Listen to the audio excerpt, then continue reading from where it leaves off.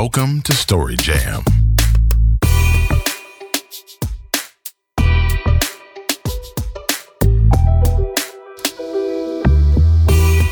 Hey, this is Stephanie Rogers. I'm the host and producer of Story Jam, a live lit storytelling and music show based in Chicago.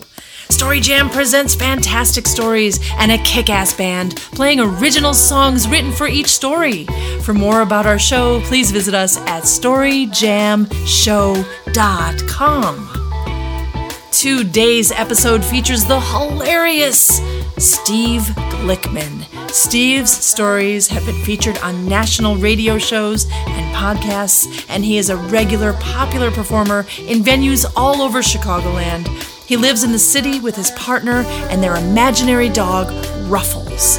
We'll hear Steve's story from our live show, the song we wrote and played for it, and then we'll have a brief chat with Steve.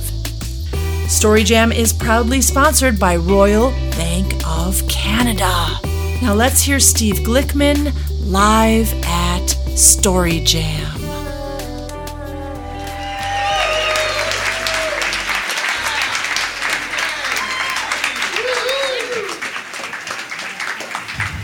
It's Christmas Eve in 2005, and I am packed and ready to go to Puerto Vallarta.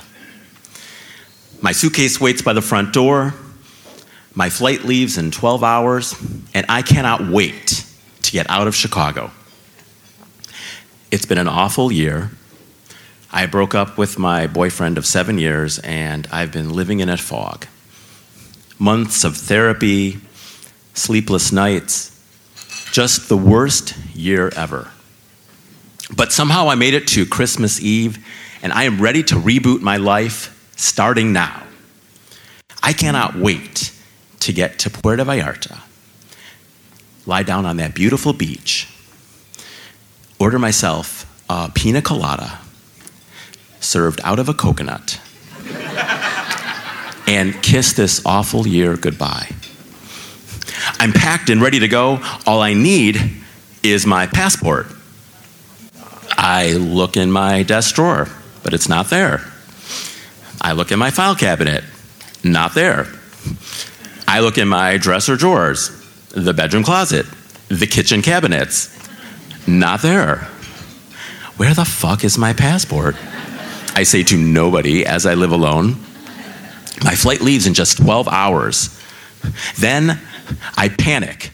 I ransack my apartment, going from room to room, emptying every drawer, every closet, every cabinet.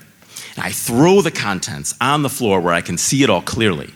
I get down on my hands and knees, and I'm sifting through the piles of stuff like a crazed burglar. And after hours of turning my apartment upside down, nothing. Where the fuck is my passport?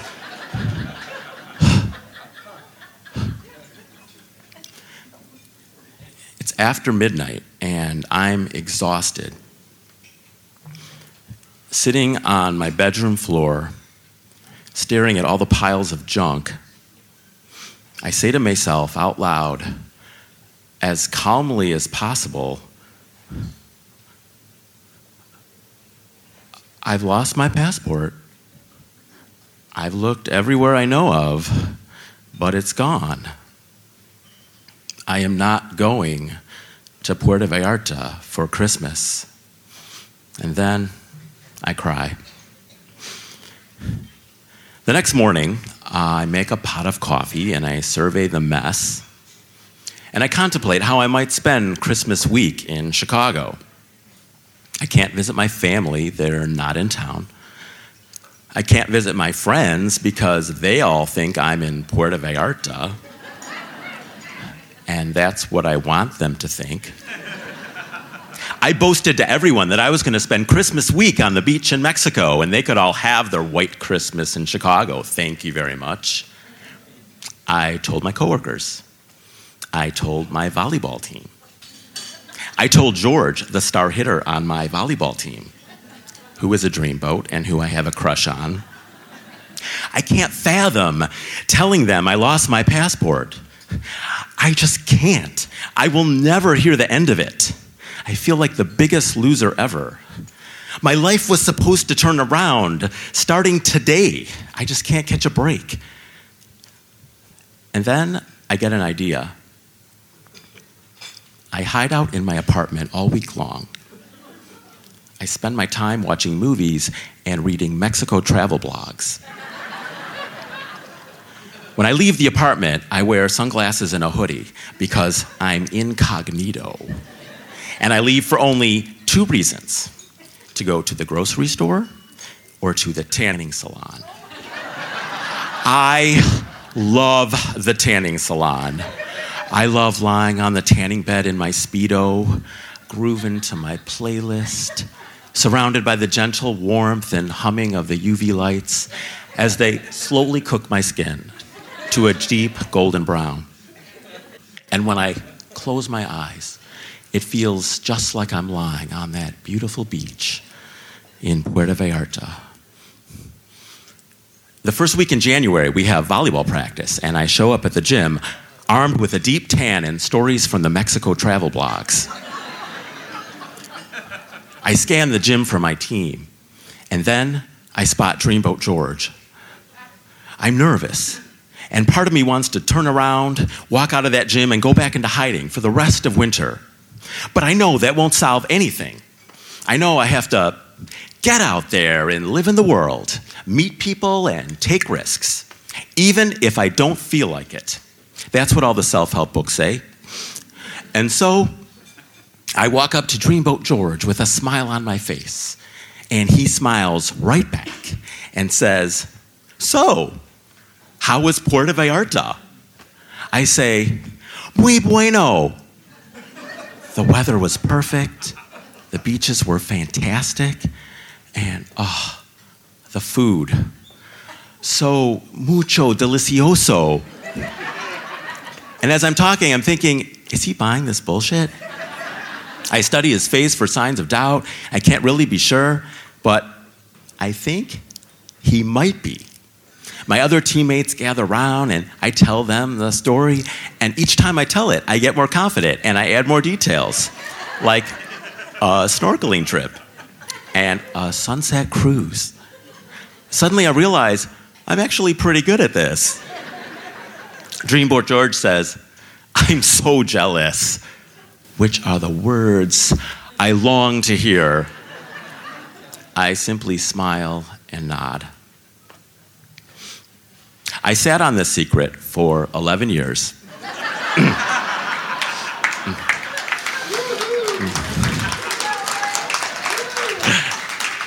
Over time, I got my confidence back, and I got a new boyfriend, and we've traveled a bit, but never to Puerto Vallarta because I don't like to repeat. So, last December, over the holidays, I was cleaning out my bedroom closet, and I pull out a ratty old jacket. And just as I'm throwing it in the trash, I feel something hard in the breast pocket. Curious, I reach in, and I pull out my fucking passport. Thank you.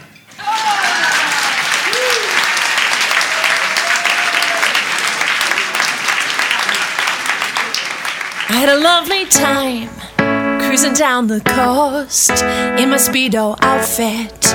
Mexicali sunset, though it's all a lie, no one has to know it. I can almost taste that drink from a coconut. I don't know why I had to live inside a lie,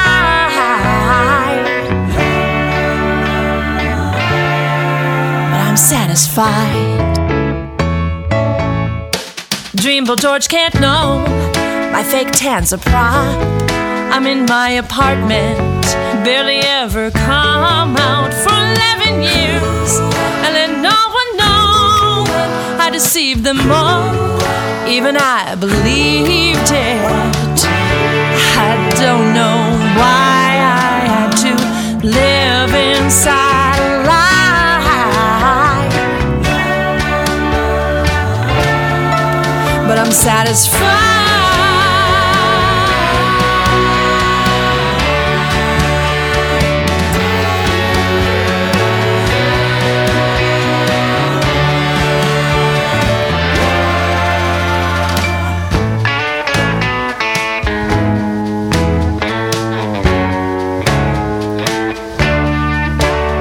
Christmas time, I take a little snorkel or a grand safari.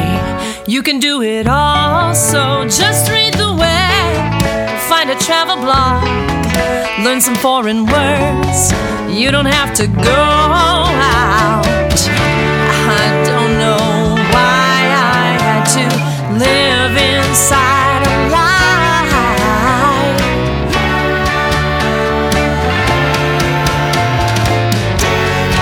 I don't know why,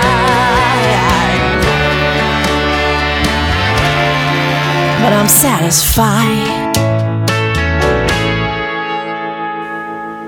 Here is a portion of my conversation with Steve. Steve, it's great to talk to you today. We all love that story. That's just one of my favorite stories I've ever heard of all time. Is it one of your top 5 stories that you tell? It is.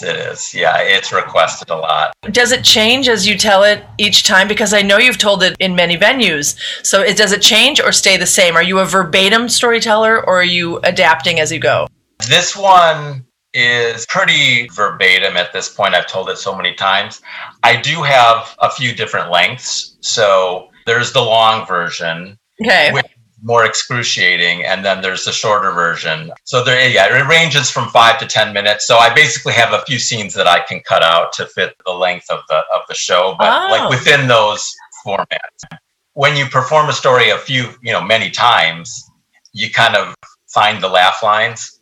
And so I've kind of got it to that point where I know exactly where the laughs are coming, and I milk it each one for everything it's worth. And that takes a lot of work, you know. I know, because your comedic timing in the piece is so impeccable. So is that just practice?